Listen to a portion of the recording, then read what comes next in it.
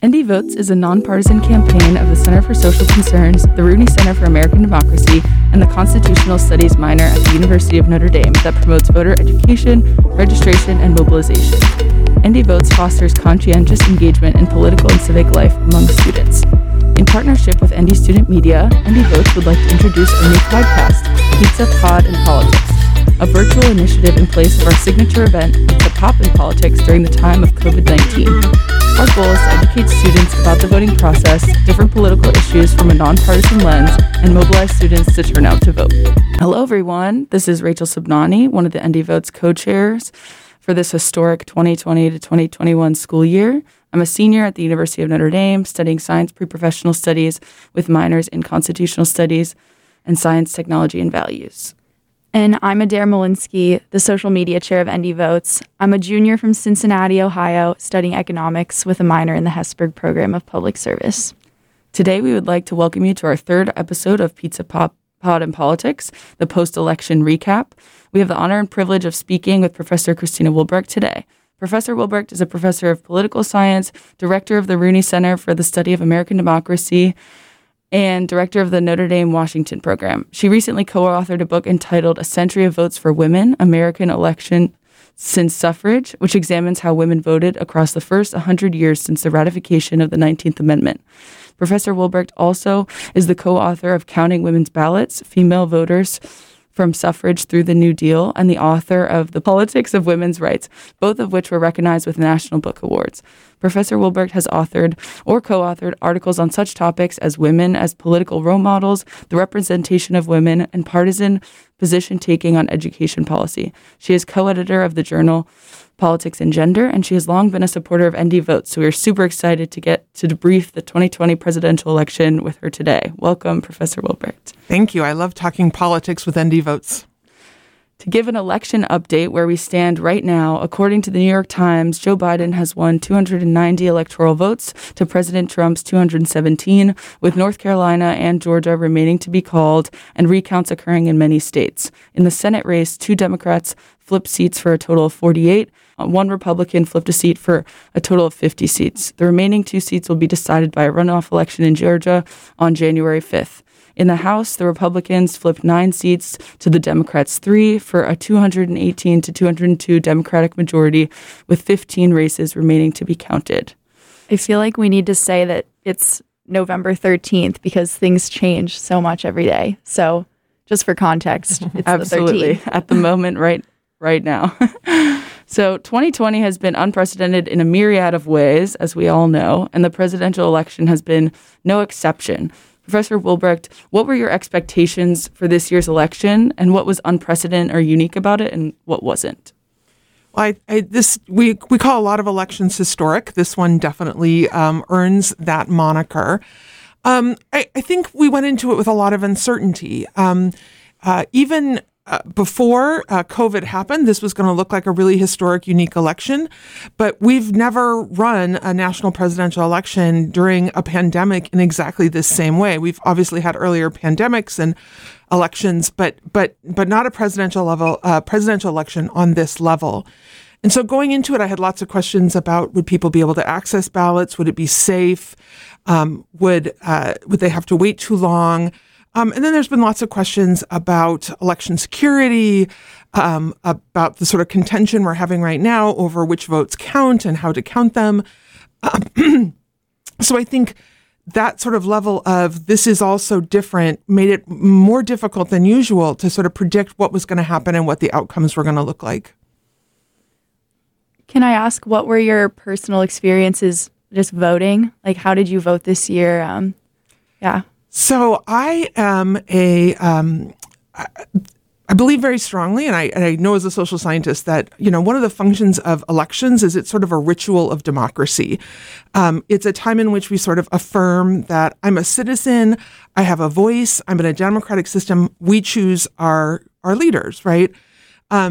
And we know that that's a lot of what's behind why people actually turn out to vote. And so I have always been a first Tuesday after the first Monday in November, you go, the whole sort of thing. This year, however, I did actually go downtown, the city county building, and vote a little bit early. Not so much because I was worried about lines at my own polling place, although the polling place I've been going to for 20 years has been moved. I used to be just blocks from my house. Now it's a little bit farther. But my understanding is that it would be better for the system if people who could go early did, and so there weren't lines on that day. Now, of course, my husband went the day of and walked in and walked out, and I'm a little bitter about it, but it's fine. My parents voted early as well, I think for similar reasons. But overall, how do you think that there were obviously a lot of differences, but how do you think this election compared to the 2016 election? So I think there's a lot of things to say about that. I think we went into this election with a lot of concern about some of the issues that had happened in 2016, electoral interference, questions about long lines, all those sorts of things. And part of what we're seeing, I think, is what is sometimes referred to as the paradox of preparation, that we did so much to get ready that the truth is there were very few problems with this election. And, election experts are saying it looks like, part of the most safe and secure election we've had in a really long time. And that's really because people, volunteered to be election workers. There was a lot of attention to this. In some states, there was investment in the electoral system, et cetera. And so the irony is all of that preparation means things went incredibly smoothly. And it looks like all those fears about violence, et cetera, really didn't come to pass. We can think about 2016 in other ways. For the most part, voting patterns look pretty similar from 2016, in part because 2016 didn't look that different from 2012. One of the remarkable things about 2016, and it increasingly looks like 20 as well, is despite how very historic 16 was, the first woman nominee, a presidential candidate who'd never held political office or served in the military, on election day, Republicans turned out and voted for Republicans, and Democrats turned out and voted for Democrats. So there is movement, and I'm happy to talk about that. But we're in a period of really unusual politics, but really strong partisanship. And so that has sort of odd consequences for how our elections turn out. Yeah, absolutely. My next question was just about the overall voter turnout numbers. We've been hearing that, an unprecedented number of people turned out to vote. The presidential candidates are boasting the most people have ever voted for them. Would you expect this to continue in the future, or do you think this was very specific to 2020 and the issues that are plaguing us at the moment?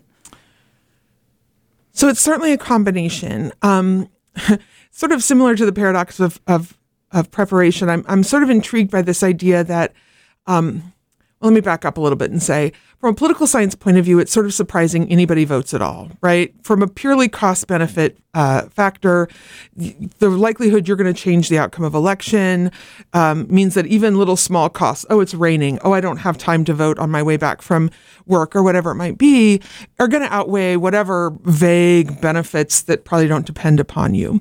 And so we know that the reason that people do vote often has more to do with sort of their sense of duty, but also the ways in which they're mobilized. And one of the things we absolutely saw this election cycle is as all this concern came up about access to voting and all of these new restrictions, we're going to get rid of polling places, we're going to require 2 forms of ID, we're going to do all these things, meant that organizations really put a lot of resources, time, and energy into voter mobilization. And those things matter, especially in these states where elections were close. Let me say at least 2 things about that, however. One is, and I promise I'll answer the question about in the future. One is that the irony of this, however, is that to the extent that civil rights groups and other organizations really have to invest their resources into mobilizing voters and defending very basic voting rights, that's time and energy they're not putting into other activities, other lobbying, other issues that they could be working on. And so it's in some ways a real distraction to have to continually fight for voting rights. As important as those groups are, I think it's also important to note that this is more or less possible under different conditions, and this gets to the question of how long is this going to last. So Georgia, which has seen incredible turnout and has been an important state for Biden, also changed their registration rules, right? And automatic registration and made everything easier. Those sorts of structural changes are, I think, going to be really key to keeping up this level of engagement going forward.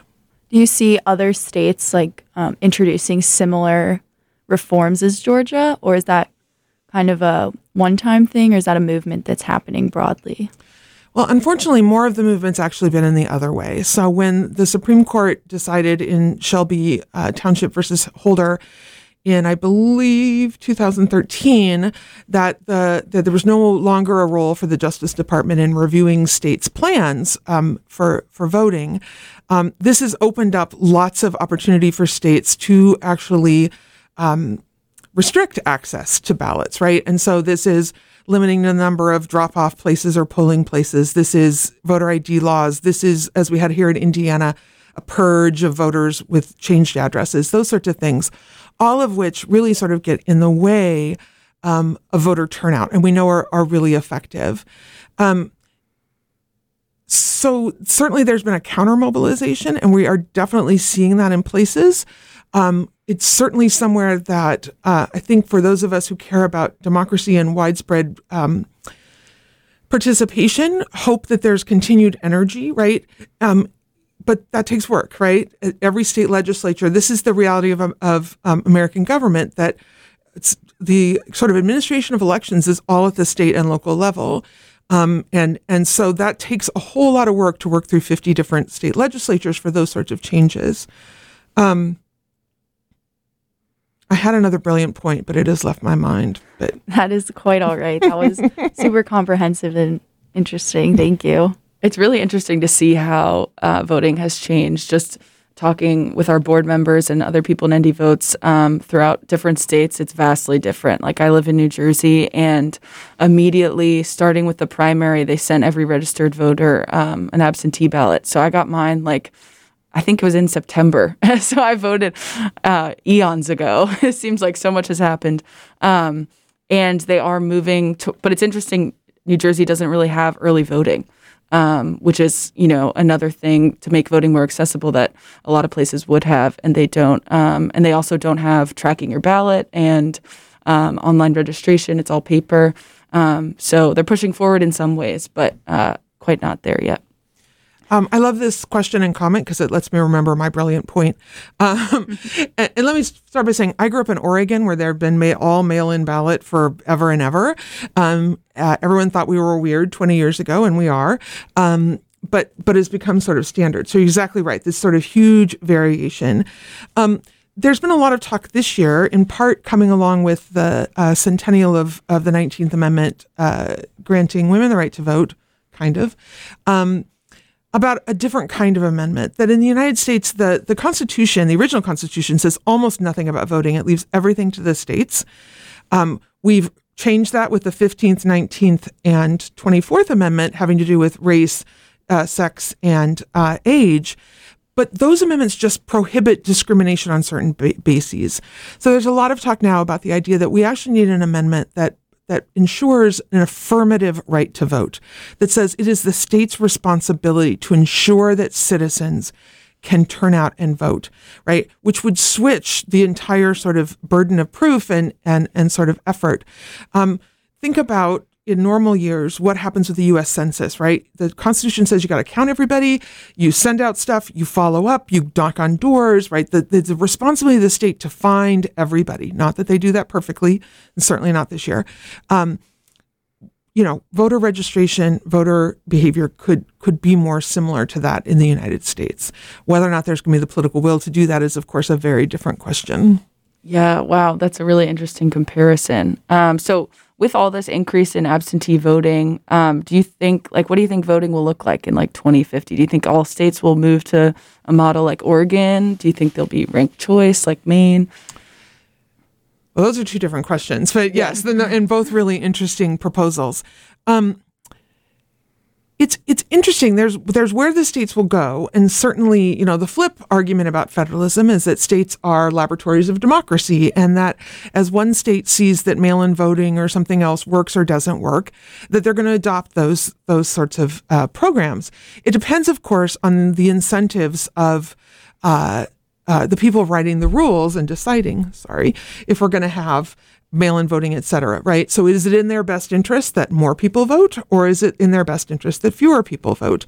The parties sort of differ on that right now, but we see this in other places. For example, there's a good reason in a lot of states that their elections for school board, or what we'd call off-cycle elections, they happen separately. Because it turns out the teachers' unions want to have those elections with low participation, and people who know what they're doing sort of participate in them. I swear I'm coming back to your point, though. Before this election and the great focus on turnout and all the different reasons that happened, the truth is that the data on things like early voting was not entirely clear in the sense of, did it increase turnout? And you would think, oh, it's so flexible. Oh, you can do it. The problem with flexibility is that most people think, oh, I could vote at any time, so I'll do that tomorrow. Oh, I could vote at any time, I'll do that tomorrow. We know that voting is a social act, right? And I talked about it as sort of a ritual of a democracy. Well, a ritual is a collective action. And so one of the things we know that drives turnout on election day is everyone's wearing this sticker, right? In the morning, my spouse says to me, don't forget to vote on your way to work. And then I go to work and people are wearing the stickers, not in Indiana, but in other states, talking about the fact that they voted. All these things sort of prime me to do it. And without that, it's a little harder to sort of push up turnout. Now, the flip has been, this is maybe a place where social media might actually be helping democracy, right? My social media was all full of people standing in line, saying they voted early, saying they did whatever. So it may be that we don't need to hear those messages just on election day anymore. Maybe early voting and absentee, there's going to be enough of a culture. And if there's anything I'd want to take out of 2020, that culture of voting is important and we should all do it is something I would like to see us keep. It's interesting how that culture kind of expanded into areas like it wasn't really before. Like there was LeBron James and Skylar Diggins with their huge new voting push. And even on campus, Coach McGraw was super active in helping us at ND Votes mobilize the sports teams. So that was kind of an interesting phenomenon to see. Absolutely. And the I voted stickers, we can totally relate to that being a social pressure. Not a lot of states give them out with absentee ballots. Some do. But we actually, as ND Votes with student government, got I voted stickers and handed them out on election day, and people were thrilled. I love that. I saw everyone wearing them around. It was a really awesome thing to see how many people kind of engaged. And that's almost a tipping thing. At some point, everybody's doing it, and you feel like, okay, well, what's wrong with me if I'm not sort of on this? And social pressures are a real thing. It's the way we all live our lives. Yeah, absolutely. So my next question is, what surprised you most about the way different demographics groups voted? And do we even have reliable data related to this yet? So I'm going to answer the second question first. So we've heard a lot about the polls. And so I want to first start by talking about there are sort of these pre-election polls that are done publicly and they're published, right? And there's been talk about how predictive they were. And that's an interesting question, and we can have that. But there are two other sorts of polls, and one that I would sort of focus on are what we would call sort of academic polls. These are not just call-ups from random people. These are done around every election. Some of the best ones take 2 hours to do because they're so in detail, and we can look at voters over time. So if you're sitting in a political science class and you're learning about how people voted over time or what we know about partisanship, you probably got it from that sort of data. But the nature of that is that's gathered right around the election, and then there's vote verification with vote records, and the data is all cleaned up, and it's so massive. Scholars won't have that in hand until the spring, right? And so that's sort of good data to trust, but that by the time that comes out, the only people who still care are political scientists, right? We want an answer on day one. And so where we tend to get the answers on day one is that third sort of category, and those are exit polls. So since the early 1970s, a consortium of, it's changed over time, but a consortium of press outlets, newspapers, major newspapers and major TV news stations have invested in an exit poll. And an exit poll is literally randomly sampling counties and then randomly sampling polling places across the United States and having people stand outside of them from early in the morning till late at night with clipboards. And as people exit the polling places, asking them just real short, who did you vote for? What are the top 2 issues for you? Race, gender, sort of some basic demographics. And the whole point of those, it's for the press. It's to come out really, really quickly. And we always know with those that we're sort of sacrificing speed for accuracy, but they're not bad. They're pretty good for what they are. And like all the other pollsters, we don't have to worry about the fact that people tend to say they're going to vote and they really believe it, but they don't always, right? But if you do an exit poll, those are voters. You know that they voted, right? So probably as I'm saying this, you're thinking, oh my God, how do you do that during a pandemic and when all these people are voting absentee, right?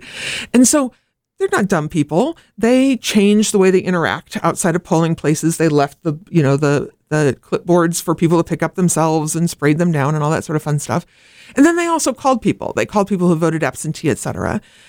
That all said, the first data that was reported by the exit polls by CNN within a day or two immediately raised all sorts of concerns. Like the results were inconsistent with everything we'd seen in private polling and everything that we would sort of theoretically expect. So to give one example, in 2016, one of the places we did see movement is white college-educated women moved away from Donald Trump and white women without a college education moved towards Donald Trump.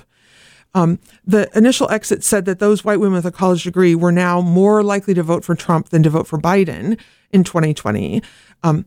They've already done one adjustment to the exits. That's no longer true. Their own data tells them that's not true anymore.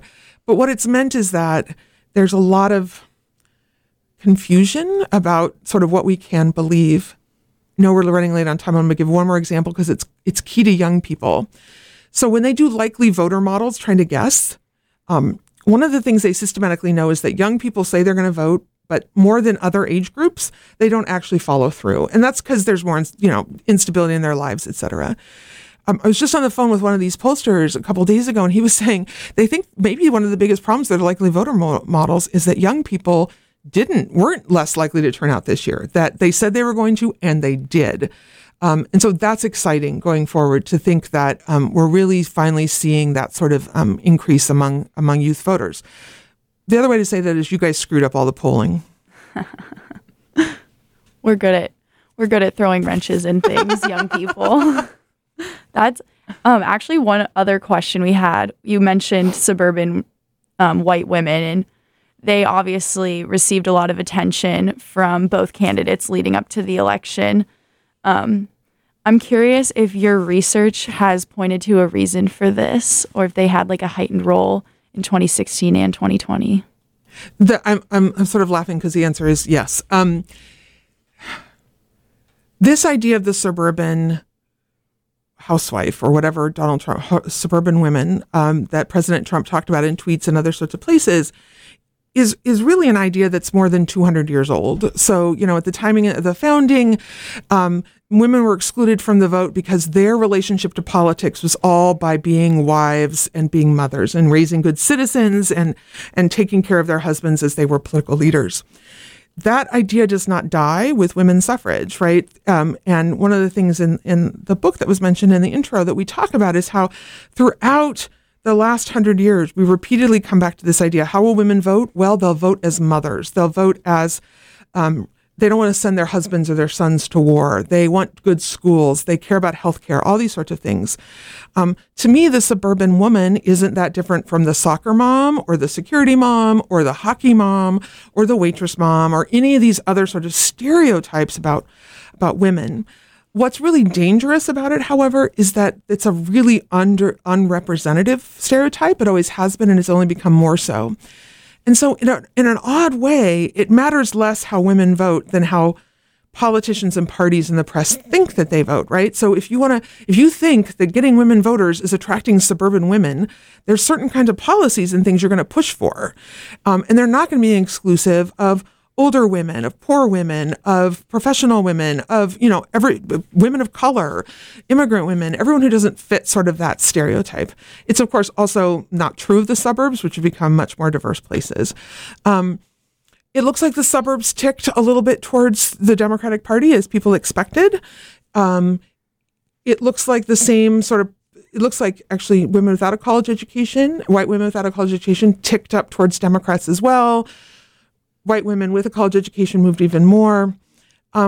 And I guess I'll just say one more thing about that. I think a lot of the attention to suburban women was a response to the activism we've seen for the last 4 years. The Women's March, Moms Demand Action, Me Too, you name it. I think this is a good moment to point out that activists are not a random sample of the population, and we should be very careful about looking at activist behavior and predicting what we think the electorate sort of behavior is going to look like. Yeah, absolutely. Looking more at women's roles in politics as we're talking, Vice President-elect Kamala Harris will be the first female, Black, Indian American vice president in our country's history. How do you see this affecting the role of women in politics professionally and engagement in general? Yeah, so Professor Campbell and I here at Notre Dame actually have a long series of research on this question about women as role models. And what we have found in our research and what others have found is, they're most likely to have an impact when they're viable and visible, and when they're the first time a woman runs for a particular office. And so clearly, Madam Vice President-elect Kamala Harris fulfills all of those sort of qualifications, right? And as you said, it's exciting because not only is she a woman, but she's a woman of color, and represents, several different heritages. I think it's going to matter. The sort of not helpful answer is that Professor Campbell and I are part of about 4 or 5 surveys that are going to be in the field right now, trying to look at exactly that. Both all the women, we got more women running. We had a lot more Republican women running this year. And so what is the effect of that? And then can we see an effect for Harris? It's interesting how when Clinton ran in 2008, she was really like, me being a woman's not the point. But since she ran in 2016, we've got Elizabeth Warren and her pinky promises. Even Kamala Harris in her acceptance speech on Saturday said, little girls, you can imagine anything, right? There's really this strong idea that if we change what politics looks like, if we make it not look like just something for men, that this will inspire, as you said, interest, participation, and maybe eventually women running for political office. And I think we have reason to be hopeful about that. But as a social scientist, I have to say that's an empirical question, and we're going to find out. I think we do have reason to be hopeful, evidenced by everyone here for this podcast today, to, female leadership of ND Votes. Yeah, I'm really looking forward to the results of that research. Going on to our next question.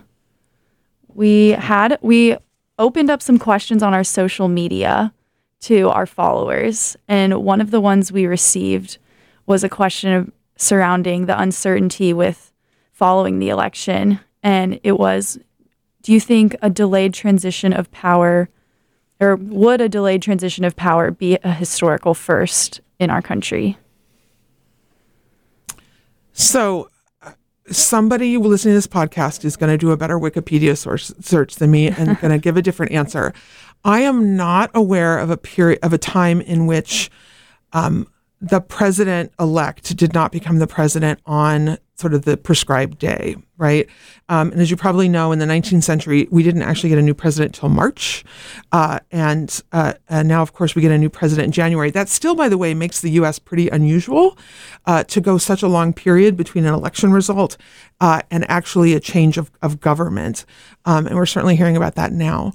So I think it would be incredibly unusual. And I think very unlikely that when we come to Inauguration Day in January, that Biden will not become president with all the powers and responsibilities that come with that.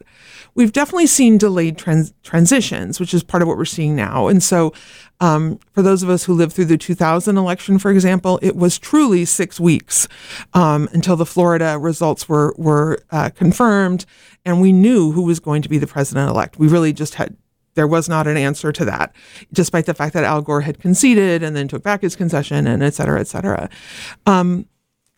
What we're seeing this year is already historic in the sense that once a president-elect has been chosen, and I think it's fair to say empirically it's nearly impossible, and by which I mean 0.00001%, that the election results are going to tell us anything other than Joe Biden has been elected president. But what we're seeing on the part of the current administration is not wanting to sort of participate in that transition. There's whole people whose full-time jobs it is to sort of transfer all of the information and knowledge and understanding from one administration to another administration. You want that transfer to be smooth. You don't want the president to show up and be like, how do the phones work?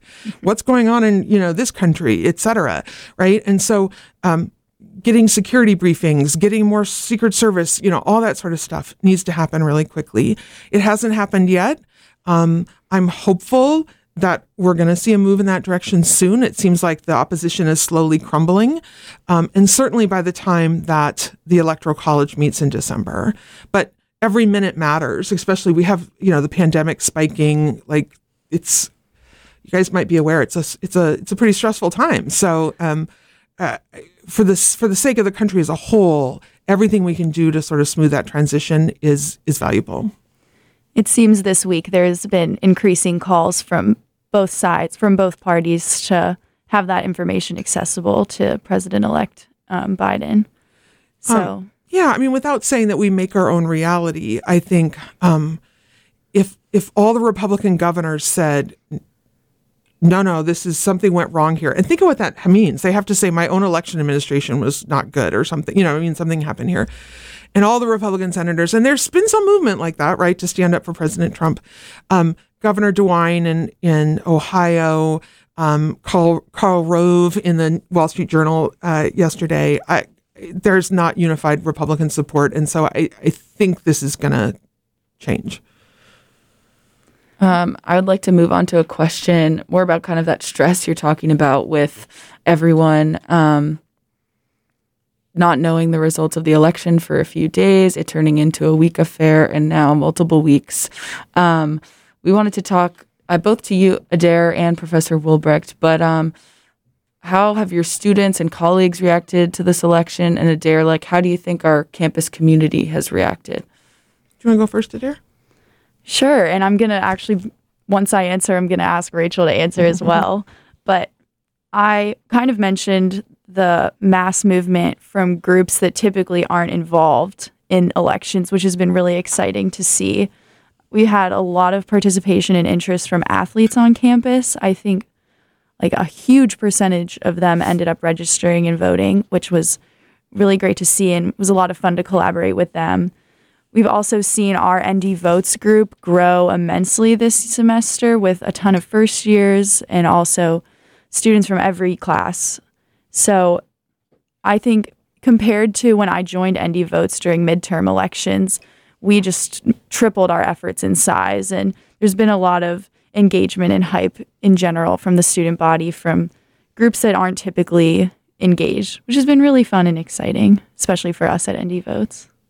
I don't know, Rachel, what do you think? Yeah, absolutely. I mean, just in, this past year with both of us on the board, our interest from outside groups internally on campus and externally, we've had tons of different nonprofits reach out to us wanting to hear about our work, which is amazing. We're getting noticed way more often. Coach McGraw reached out to us this year, which was an awesome opportunity. Our task force has tripled in size. There's just so much more interest and focus on civic engagement, which has been super exciting for us because obviously we've been dedicated to this for a long time. But also on a more personal level, I've definitely seen people being more engaged that aren't the typical poli-sci major that's really interested in this sort of thing, or me who's not poli-sci, but this is my passion project. So just on a more personal level, I had a lot of friends reach out and ask, how do I register? How do I request my absentee? How do I see the results from the mock election? Small things like that from people that I would never guess would remotely care about things like that. So that's been really exciting. And post-election, talking with all my friends and seeing how many of them really got out the vote has been just very awesome. I think the days between the election and when we actually found out on Saturday were very stressful. I think Campus was very much on edge all week. I think everyone was just refreshing their computer. I remember walking through the library and seeing like the big map on everyone's screen, and they're going through tabs. And I totally related to that. Like, we were talking on our board meeting the other day, and Madeline was saying she had to like set a timer for herself on how often she could check. And I totally related to that. I had a test the next day, and I was like, I can't even begin to start checking, and then I was, on it every 5 minutes. So it was definitely a pretty stressful environment, but I think people are more at ease with the results coming out. Also, our campus had a very big weekend with our win over Clemson. So I think people are a little bit distracted with that and finals at the moment. So it'll be interesting to see kind of how people are able to process it once they go home and are having discussions with like their family and friends. When I dropped off my daughter at school this morning, the head of school, we were joking. I said, this is an amazing time to be a political scientist, right? If I didn't actually have preferences over the outcomes and care about the planet, this would just be great data. This would just be great stuff to look at. And so, my social circle is full of all sorts of election nerds. These are who my friends are. This is what my text groups look like. And of course, just the same sort of thing. In fact, we all joked on Sunday, all right, I'm now going to just finally close those tabs, like the 6 different sources I have open to see what's happening and move on with my life. I've been sort of excited in the social sciences in the last 4 years. We're sometimes, it's the Ivy Tower and we're not relating to people. But the truth is, scholars have really shifted their attention to understand this political moment. Like, what does it mean that Donald Trump attacks the press? And what does it mean that we're having all these challenges to election outcomes, et cetera? It's made us, Americanists, who are always like, we're special, we're unique, nobody else is like us, so we just have to study ourselves, say, maybe we need to look at other democracies where there's been democratic erosion, where there's been sort of challenges and populism and all these sorts of things.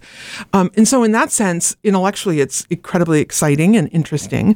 But the thing is, most of the people who get involved in political science also, care deeply about outcomes. They really believe that government is fundamentally the way that we all collaborate for the better of everybody. So definitely those same sort of levels of stress. And as you said, adding the Clemson game, adding the fact that we've had a whole stressful semester of, is my mask on? Am I in the right place? Right? It's just a lot. And my hope for students, because it's my hope for myself, is that after Thanksgiving, everyone can just like collapse for a couple of days, and get some rest. Cause I certainly see it in my own students. It's just been a really stressful semester. I think when you add that level of, I've got to remember my mask and it's just a lot. It's just a lot. It is a lot. And I think this is the first presidential election the majority of Notre Dame students have voted in. I'm sure that's true. Yeah. So that's, I'm the oldest here and I wasn't able to vote in 2016. So it's definitely a new thing for us, I think, caring so much about the outcome. I obviously watched it in 2016, but this year knowing that all of us voted was a really exciting layer. And that's actually really important. And it's one of the reasons why the work you guys do is so important is voting is a habit and getting so many more students so early in their lives. Like this will